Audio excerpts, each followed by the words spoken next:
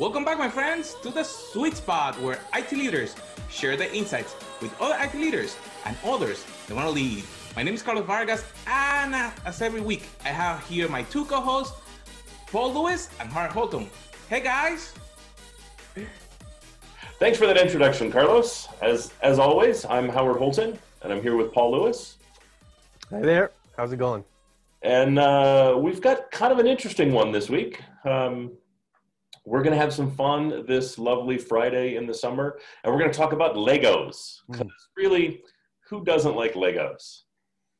So, Paul, we were just talking about it. I know you have a Lego builder collection. What kind of Legos are you into? What do you like? So we do Lego architecture for the most part. So these are the buildings or the great Wall of China kind of thing. We like to go to places, visit them, like in Dubai, see the big tower. I think it's the Burj Khalifa, now I remember it. And then come back and build it when we get home. So it's almost like it's part of our souvenir process. And then as we remember the interesting trip, we get to build the tower and then put it up on the mantle. My entire dining room is filled with these kind, which we do as a family, which I enjoy. Nice. I'm a car guy. So the Legos I prefer are those based off of a car I particularly love. The challenge tends to be I'm not super on top of Legos, so I tend to miss them and then have to buy them on the secondary market. It's just decidedly unpleasant. But I do have this one right here. Oh. Zoom is doing its best to green screen out, which is, I think, interesting. Nice. That doesn't seem car related. It's the Lego Boba Fett.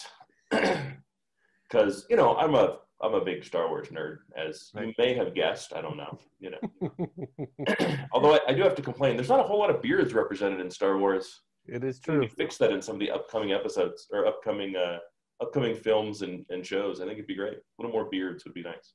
We need to talk to them directly. Both the Star Wars people and the Lego people make that happen. I tend to agree. Although I don't know how do you think Lego beards would look? That's true. I'm not sure how. It would definitely be straight. Well, when you looked at the Lego movie, Merlin was in it, right? Gandalf was in it. Yeah. I don't know if I recollect what their actual beards look like. I don't remember. I bet I don't know if they did like big busts or anything. But so I mean, I think the joy of Lego is a couple things, right? One, we all kind of had Legos as kids, and it's kind of it harkens back to that kind of childhood that we liked. When we look at the more complex things, it also gives us the ability to build something physical, tangible in the real world. And I think in IT, that's something that we miss a lot, right? I get into cars and woodworking specifically, so at the end of that hobby, I end up with something done that I can say, I did that. I built that, I changed that, I modified that, I created a thing that exists in the real world that is tactile, that people can see and look and touch, that speaks to something I wanted. And I think in IT, we don't generally get that sense of accomplishment within our day-to-day job, right? We get much more of the, I did a thing because I said I did a thing, and only people who know about the thing are able to verify the thing even exists. Right. And it's a bunch of to-do lists. It's a bunch of day-to-day activities that don't necessarily amount to something grand because you as an individual are a contributor to a bigger project. Right. Oh, look, I worked on my website. I worked on the company's website today. Oh, you built the website. Oh, no. I brought up the new servers that all of that stuff sits on. Okay, how do I see that? Well, you don't really see it because it's pretty much the same, but until we hit 10,000 additional users per second, like it's really a scalability thing. Like all of that starts to become really hard to explain to your mother what you do. Right. Versus, hey, I built a table. Oh, I'm so proud. I can see the table. That's a beautiful table. Yes, there's not a lot of obviousness, which we will have a future pod on how our families think about what we do and how they describe it, which I think will be interesting. That's true. I think that might be our first pure comedy episode. Right. Like there's no real intention for it to be pure comedy, but ultimately interviewing our families and trying to get them to describe what we do for a living, right, there's going to be some comedy contained in there, whether we like it or not. You did describe as kids as us having Lego, and I think I had two parts to that, right? I had Lego sets to which, had a prescribed outcome, right? Here's the thing I need you to produce. And Yep. it potentially even had little bags for little, ones, twos, and threes worth of work. And of course it had a page by page, how to build it. But then I also had the bag o Lego, right? It was various and sundry. And it was pure creative, pure experimentation. And you might have actually started with that and building whatever you thought was interesting to build. Usually it was, tall buildings to which you could push down, or some sort of vehicle with that you could roll across the table. But that was about it. But those two still existed, still require an outcome. But at least one time I was working with the raw materials, one a full plan. And I don't know about you, but when I worked with the raw Lego materials, because I had exactly the same thing, right? I bought Lego sets, but my parents would also every so often buy me Legos, thinking he does so well with the Lego sets. I'm sure he'll do great with just raw Legos. He's so creative. Never went that way. He's the Picasso of Legoing.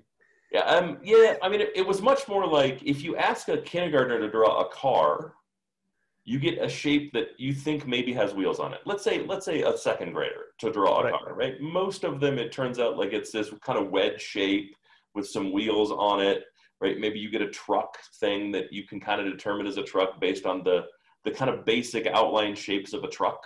Mm-hmm.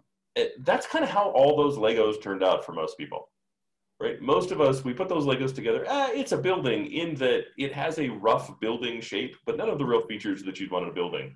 Right. Versus if I sit down with the plans to build this Boba Fett, I guarantee you it will turn out exactly like Boba Fett. Right. When I build the 911 GT3, it turns out exactly like the 911 GT3. And granted, my build of the kit will look the same as everyone else's build of the kit, but I kind of knew that going in, and that was kind of the purpose. Right. Right. And so you weren't looking for creativity. You were looking for what? What was the fun? If you knew what the outcome was going to be already. The fun was building the established outcome, right? Being able to put it up on the shelf and say, I built that thing and it does exactly what I knew it was going to do. It 100% accomplishes the goal that I set out to accomplish when I built it. Right. At no point am I ever disappointed. I'm just disappointed that I don't have an infinite 8 years old and up. Yeah. Really get this done. Yeah. And the fact is, right, the same thing translates over to IT.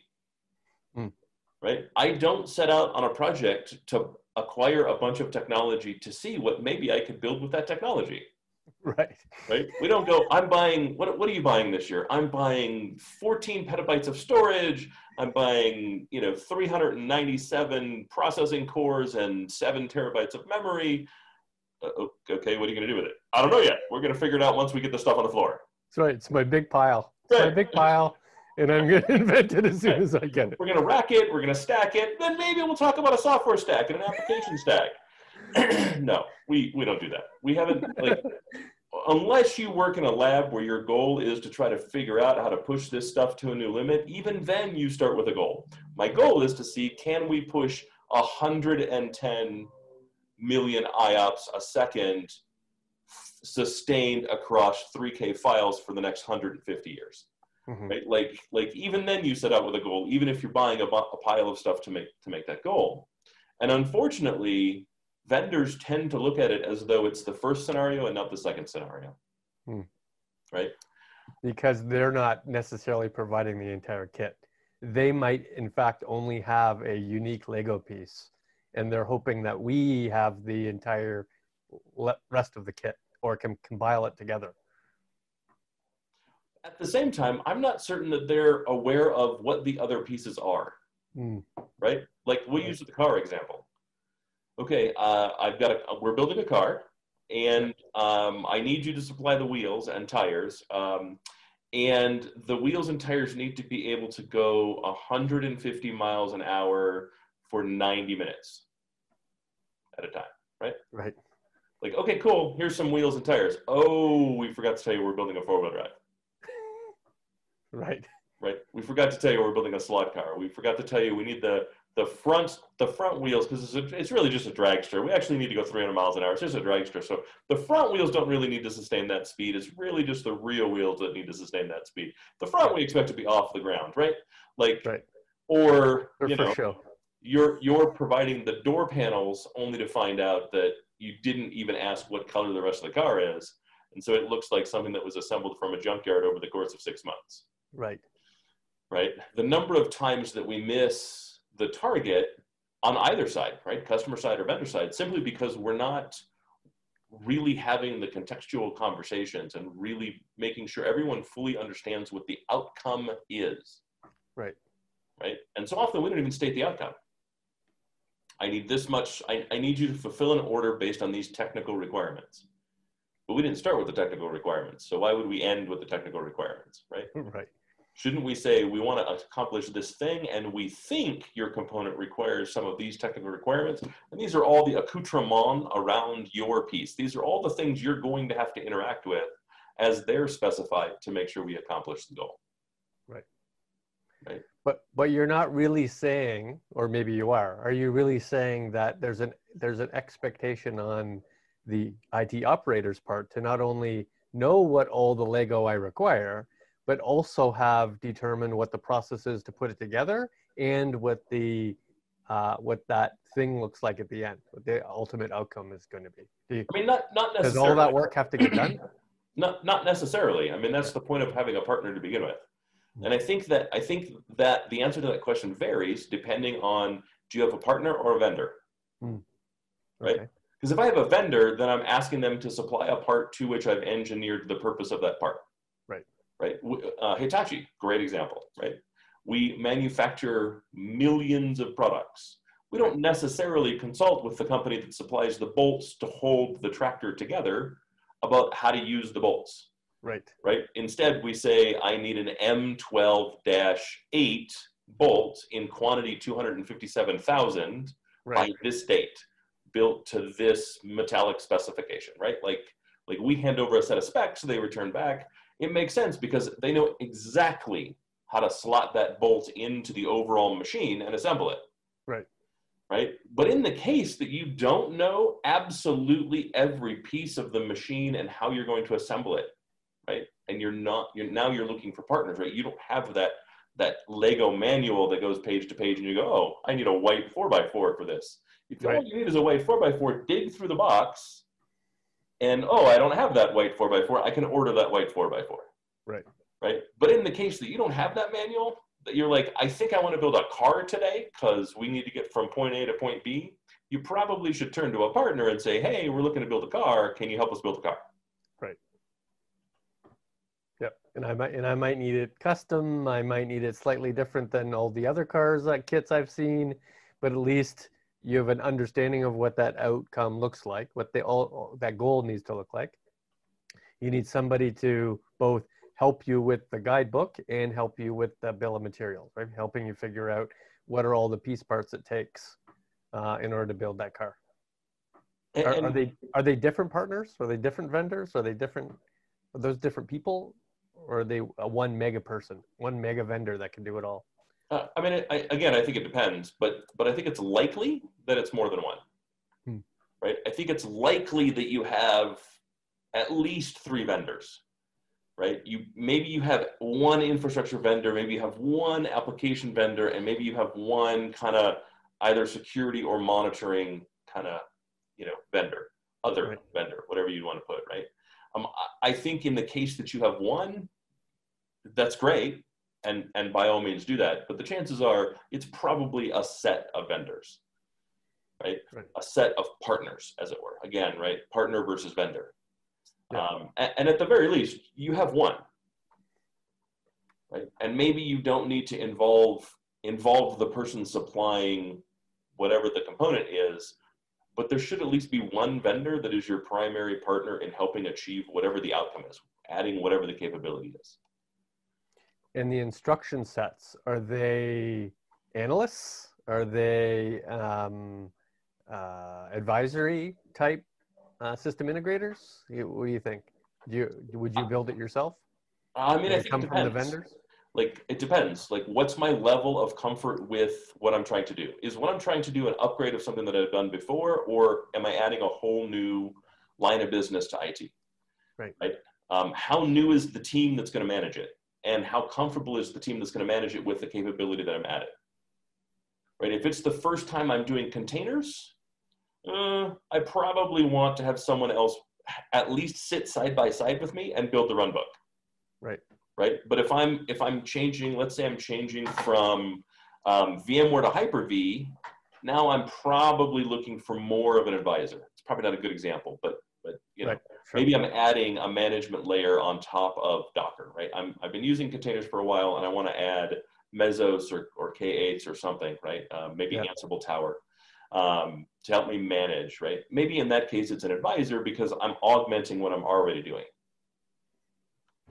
Right. But I would say the more different it is from your current operations, the more close-knit that partnership should be. And that gives me, sure, it's going to cost more, without a doubt. There's going to be more cash outlay. But it also means when it goes sideways, there's someone I can call and go, hey, that thing you helped me do is broken.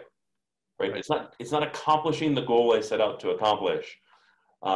Bring back the team. Let's get this all done again. And the theory is, if it's an 8-person team, sure, there's turnover, but 6 people from that team probably will be there still within the next year. Right. And so there's a fairly decent chance it's this thing that just went into production and failed, right? Rather than just going, hey, that random workload that I threw on your storage isn't working. Hey, that random application that I threw on your server isn't working. Oh, okay, I don't know what that application is. I don't know what that workload is. I don't know how it's evolved or what the intention was with it. So all I can do as a vendor then is traditional troubleshooting methodology. Right. Yep. And it's very project centric. So when back in the real world, when we used to do these things for real, it was always, hey, I have to create a new application that does something new for the business. And I might have to create that from scratch, right? So an application that doesn't exist whatsoever, and therefore I don't have the infrastructure application to deal with it. And now I've created this project team to say, okay, well, I have a sense of the business outcome and the business flow. From that, I need to determine what that application sense and flow is. From that, I need to know what the types of transactions and behavior is going to be so I can figure out what the infrastructure is going to need. And that is, in many ways, becomes the project plan to deliver on this thing, which I now need to go compile a set of vendors and partners to actually deliver on that. On occasion, I'd bring in an SI, right, to say, this is a business I haven't done before, or a process I don't have a rich history in. Could you provide to me some sort of framework? So I'm now processing these type of widgets. Of all your awesome experience of processing widgets, give me the step-by-step process on how one would process widgets. And I'm going to use that as both my application sort of user storylines, and then what it's going to take to build the infrastructure to support that. And then I might require a technical system integrator to actually bring all the awesomeness together, especially if I want to use new technology. So what I would want to recommend then is, as a leader within IT, whatever your sphere of influence is, you kind of need 4 buckets, right? Not just your bucket of what you actually know, but you need 4 additional buckets. You need a bucket, number 1, that's filled with the business stakeholder. You got to be able to check that box for absolutely everything that you do, everything that's on the floor now and everything you want to add. There needs to be a business stakeholder, someone who understands not just what the goal is, but why the goal exists and how the business plans on executing against that goal, right? More than just kind of a simple 1-page success criteria, but rather if we're augmenting an existing process, how is the process going to change? What's their plan to train on that new process? How do they track success? What KPIs are they aligning to? 2, I need my list of trusted advisors. And that list is going to change based on what the kind of product type is generally, right? I probably don't have one trusted advisor that I trust for everything, but I may have a trusted advisor for infrastructure.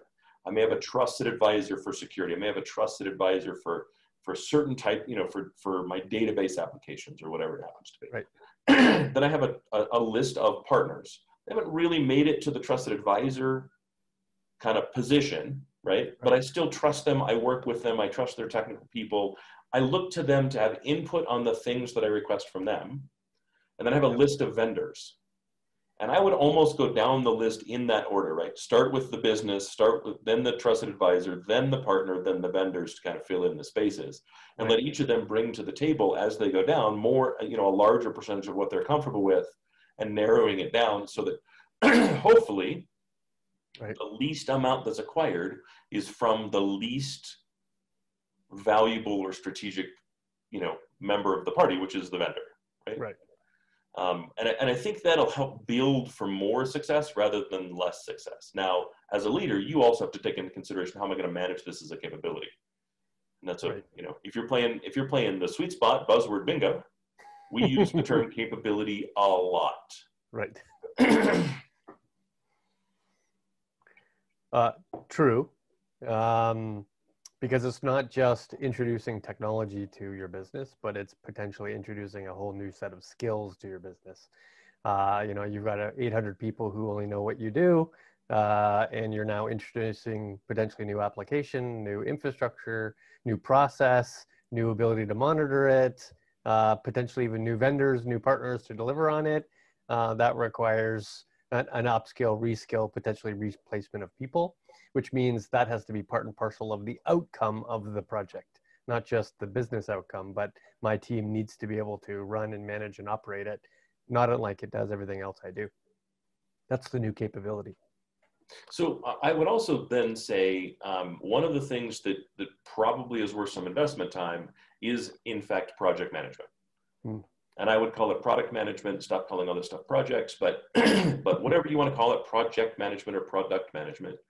Because what I see often is a project manager is someone who controls the milestones and the distance to the milestones, and puts together an email that says we're on target, we're not on target, we're on budget, we're not on budget.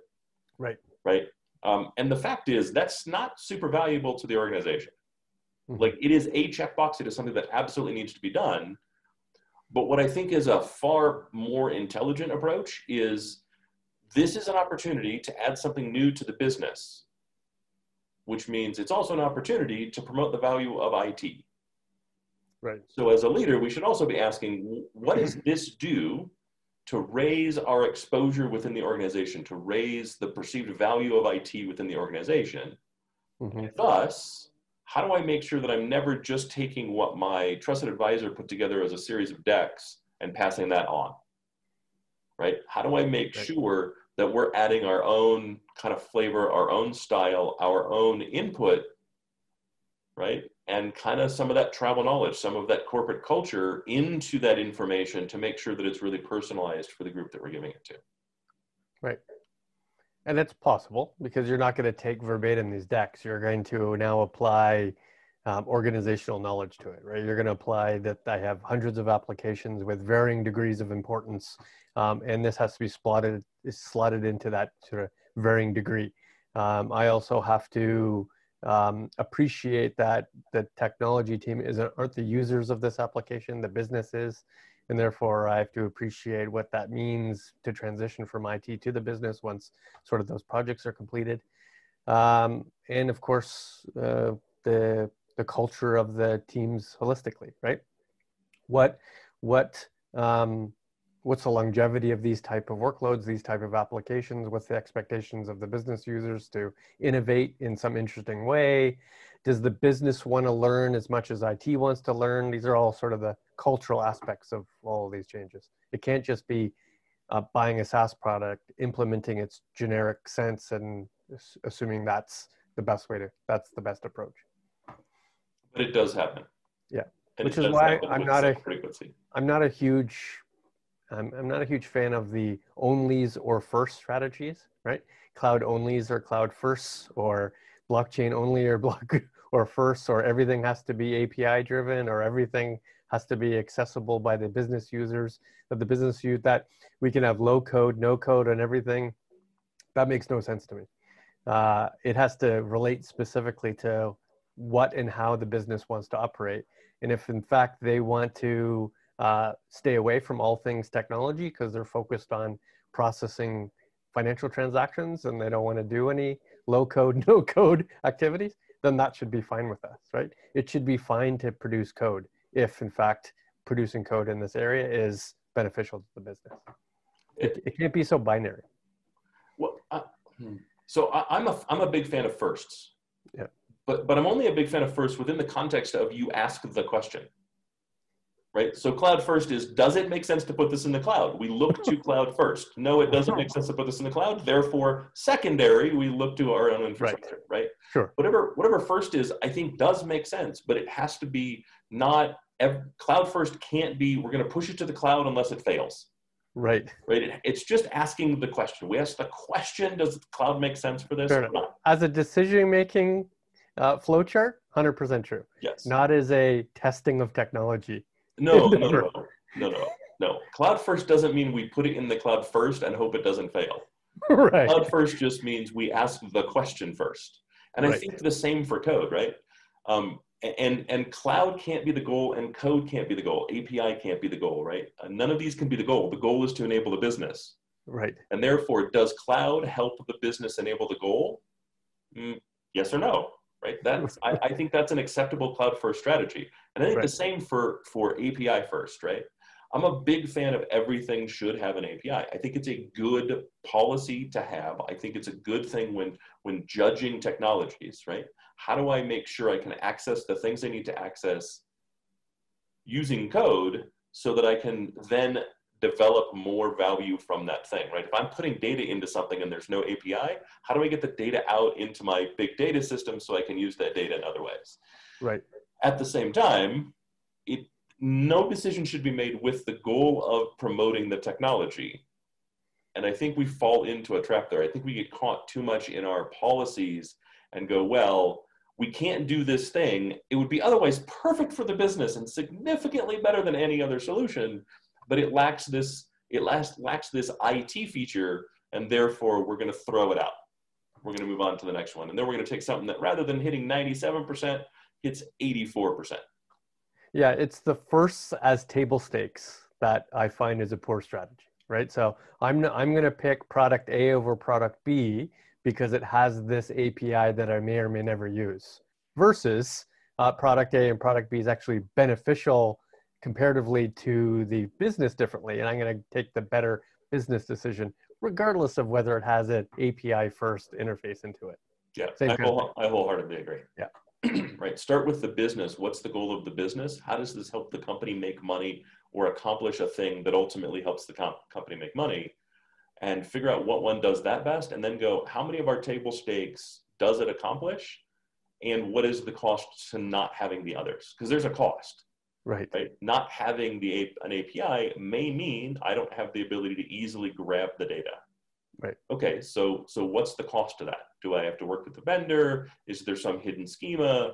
Like, there's a cost. So Sure. Okay, so let's just document the cost and do a cost benefit analysis like we're supposed to do anyways. Right. Instead, I agree. We tend to look at that stuff and go, well, you didn't meet our ridiculous table stakes that don't actually matter for the goal that we should have set, so you're out. Right.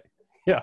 That we don't use in any way anyway. Right. Well, you don't have this one type of API integration? Well, sorry. Unfortunately, we need that one. We've never used it before, right. but just but we might in the future. That's right. Make sure. Yeah.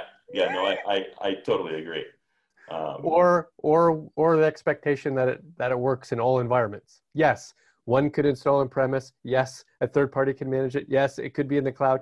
In fact, any cloud. And if you don't meet all of those criteria, then I can't buy from you, which is also kind of a weird thing. Right. How much of your stuff is in the cloud today? Like 11%. Okay. Is there really a problem putting this with the other 88%? Right. Right. Like, yeah, it'd be great. It'd be great if it did absolutely everything you want at every step of the way. And I do think it's an important question to ask. Yeah. Right. Where have you seen cloud success? How is this a cloud native application? Like, I think these are important questions. Sure. But I think they're important questions for what is my long-term strategy and where am I at? Look, if you're 100% cloud today, then you don't have and you have no on-prem, then that's not an option for you anyways. Yeah, that's a different situation. Right, in which case that is a valid table stake. Sure. Right? but I think for most of us, especially for most enterprises, for most companies that are more than 10 or 15 years old, that's not really the truth of the matter, right? And what we see in the market is a lot more focus on hybrid multi-cloud rather than cloud only. And so I think having those questions is important, and being able to kind of go through a checklist and go, it meets all of these requirements, and that becomes part of the report card when using to kind of do your cost benefit analysis and decide what the best solution is. But ultimately, the business should always come first.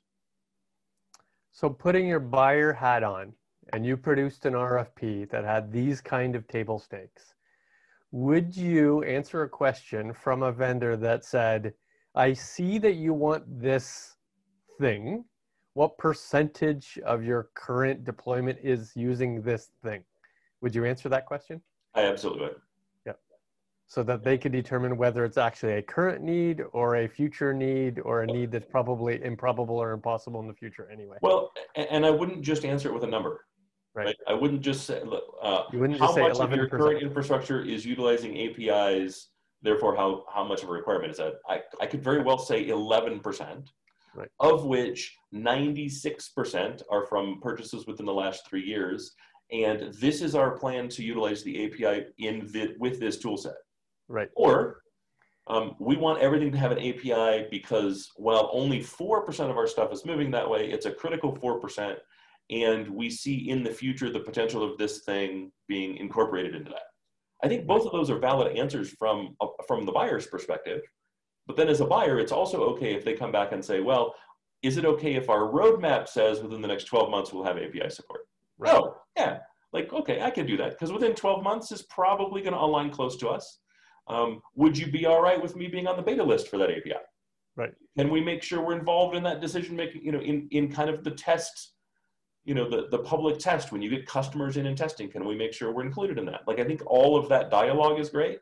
And I would not, if that's the scenario, I wouldn't eliminate it. Now, on the other hand, if I was saying, we see the data produced within this being a critical piece of our big data strategy, you're not having an API makes it more difficult to get us data out of there. How do we access the data? And how do we access it in a way that allows it to fit with the rest of the capabilities of the team using to access that data? I think that's also valid. Perfectly valid. I would just look, if I were the one asking the question, I would look for hints that it's a future strategy with no particular current plans, right? So yes, blockchain intrigues me. And I require all external system integration to be via blockchain. I've never used it nor understand really how it gets used, but thou shalt have it. That would be a problem, right? I agree. And I'd kind of expect my vendor to push back on me, right? To say, I hear what you're saying, but if you have no current plans for it, can you give me a sense of its level of mandatoriness? I'm also totally fine with a vendor replying back and going, hey, just so you know, we looked at incorporating blockchain into our tool set. However, for this type of work, what we determined was blockchain's not a good use. And these are the 7 reasons we think blockchain's terrible to put in here. Right. Therefore, we'd really like to learn more about what you're attempting to do with blockchain in this case, with this data set, with this application, because we may be wrong. Right. Right. And I see a lot of that when I hear customers are doing blockchain and we get into kind of the weeds on it. What I hear is it generally is technology requirement pushing down rather than technology requirement pushing up. And I hate to say it, but right. But the ones that work the best are when a technologist goes, hey, we have an existing process, and the process is this, and the data set is this. And there is a new technology that solves that in a way that it couldn't be solved before, that is a perfect use of that technology. Right. Where it's technology for business sake, it works out really well. Right. When it is technology for shareholder stake, no. Right. When it's, we want to do a checkbox that says we're doing blockchain, we have a blockchain strategy. I think that tends to go sideways unless our blockchain strategy is blockchain. Our blockchain strategy is no blockchain today because the current state of blockchain doesn't work for our workflow, does not work for our business, does not make logical sense. And I think that's a valid blockchain. But when it's, our shareholders want to see that we're using blockchain in our intellectual property, It's way more difficult. Well, I just think it's dangerous. I Yeah. think it's way more than difficult. I think it's dangerous, right? So these new technologies have danger associated with them, and we tend to ignore the regulatory and compliance dangers until it's way too late, right? It's 3 years later, and somebody from the regulatory compliance team goes, "I heard you're using blockchain in that thing. We never certified blockchain, and blockchain's immutable, and you've got PII contained in an immutable blockchain, so we're going to need you to undo all that." Right. Right? Find all that data in the million nodes that it's currently being distributed in. Right. Right. And for those who don't think that's going to happen, that is absolutely going to happen. PII poisoning in blockchain is going to be the #1 failure of blockchain. Right. And it's going to happen the second any court rules it that way. Right. So until a court actually rules that putting it in blockchain is okay under the following circumstances, I really don't think you should put PII in blockchain for any reason. But that being said, there is, I'm sure you agree, there is tons of value in having an innovation team, and that innovation team exists for the purpose of learning. It may not exist for the purpose of applying, but at the very least, it's for the purpose of learning. Have a perspective, have a point of view, write that down, determine if it applies or if it doesn't, and if it applies, let's test it out to see what the impact of its application will be. And if in fact that eventually turns out to be 10% of the time a production worthy change, then ensure that you're handing off to the production worthy team to deliver into that production worthy environment. 100%. Awesome. I would also encourage that some piece of your innovation team probably needs to contain not just technologists, right? Right. And I'm not saying like the whole thing, because your innovation team can very well be people that just look at technology and just try to validate, does the technology have a value? And adding other people to that very well may be a barrier there. Mm-hmm. But maybe it's phase 2. Hey, we think this technology is neat. We think it has an application. Would you agree? That probably should include business stakeholders, governance stakeholders, finance stakeholders, right? People that can really look at all the other dimensions. Yeah, all the other dimensions other than technically feasible. Right, right. And I would say until it goes through both of those, right, technical viability and call it corporate viability, it doesn't exit the innovation center. Right. Right. We don't talk about it to people not in the innovation center until both sides sign off. Otherwise, I think you're just asking for more trouble than it's worth. And I'm a big fan of not producing productionized value in the innovation center. Oh, I totally agree. Once viability is a check mark, then it's a train the actual teams who deliver on actual production worthy and get them to produce it as if they would any other project. Correct. Yeah. And I don't think that it, and I would almost argue that there's almost no handoff. Right? Like we've gone through the effort, we've found that there is viability here. These are our lessons learned. Here's the research paper we wrote. Enjoy the research paper we wrote. Because otherwise, because what you don't want to get in the habit of is your innovation team turning into your beta support team. Right. Right? And then your, oh crap, we put this in production support team. Right. Then you don't have an innovation center anymore. You just have another help desk. That's right. And it's a complicated, convoluted, and expensive help desk. Right. Right. Which is why think of it much more like a research team and really focus on letting them do research and publish papers that development teams can then take. And they're welcome to pick up the phone and call and go, hey, I'm trying to accomplish this. Do you have a code snippet that I can own? Yes. You now own this code snippet. I don't want to hear about it again. Like, I'm happy to help you, but I'm not taking over support on a code snippet. Yeah, and there's value in that. They've already done the applicability to the business, the applicability to our own teams, the applicability to our own capabilities. Yeah. And that's already been pre-done. And that way it's not a generic MQ. Right? It's just a quadrant. We've already taken this and made the next step of that to say, here's how one would actually do it if in fact we want to create value from it. Awesome. Yeah. So is that a Lego piece? Is that a kit? What comes out of innovation team? Back to our original premise. This is what I think much closer to this is what comes out of the innovation team. Right? If I were to define it, I would say it's this. Right? Here is the packaging for the thing that we want. There's an instruction manual contained within inside, and maybe it's just also an instruction manual on where to get the pieces and not necessarily the pieces. Right. right?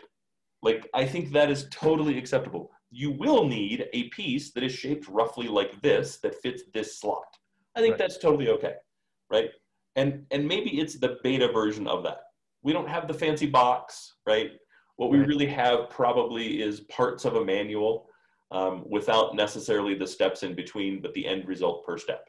Right. I think that's totally acceptable. But at the very least, we know you need a Boba Fett helmet. Correct. We're building a Boba Fett helmet. This is where the Boba Fett helmet fits. Maybe these are the large pieces to the Boba Fett helmet, right? Like Boba Fett, as defined as Boba Fett, has a particular shape to it. It's not going to look like an X-wing fighter, right? It's going to look like a head wearing a helmet.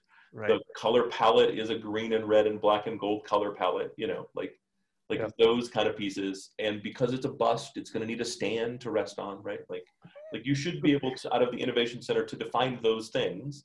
So if you were to stand up and read from what the Innovation Center delivers, everyone in the room can close their eyes. And at the end of it, without saying the words Boba Fett, you're probably going to see Boba Fett. Right. Awesome.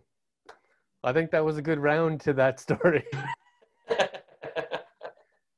I would say my final note on the whole mess is when you're talking to a vendor and the vendor says, yes, we have API on our list of features coming. If they can't give you a date or the date's more than 18 months out, you might want to add caution. Right. Like, we all have an infinite number of features coming on our requested feature list. Until they actually have a scheduled delivery date, I don't know that I would count that as a feature that you really want to start banking your business on. Agreed. So, all right, all. Well, this has been another Sweet Spot. I'm Howard Holton. And I'm Paul Lewis. Thank you very much, and please like, subscribe, and we read every comment, whether we reply or not, or we just text them back and forth and get a chuckle off of what you guys take away from this. We love your comments, and if there's something you'd like to see, something you'd like to hear, we'd love you to comment. So please comment, subscribe, share, do all the things that every podcast is supposed to ask you to do. Thank you all, and hopefully you'll join us next week. That was a very interesting topic, guys. And as always, my friends, please share and subscribe to this podcast or our video channel, and make sure that you continue your growth and development, because we want to lead, but we cannot do it alone. So share this with others so they can grow with you, and we see you on our next episode.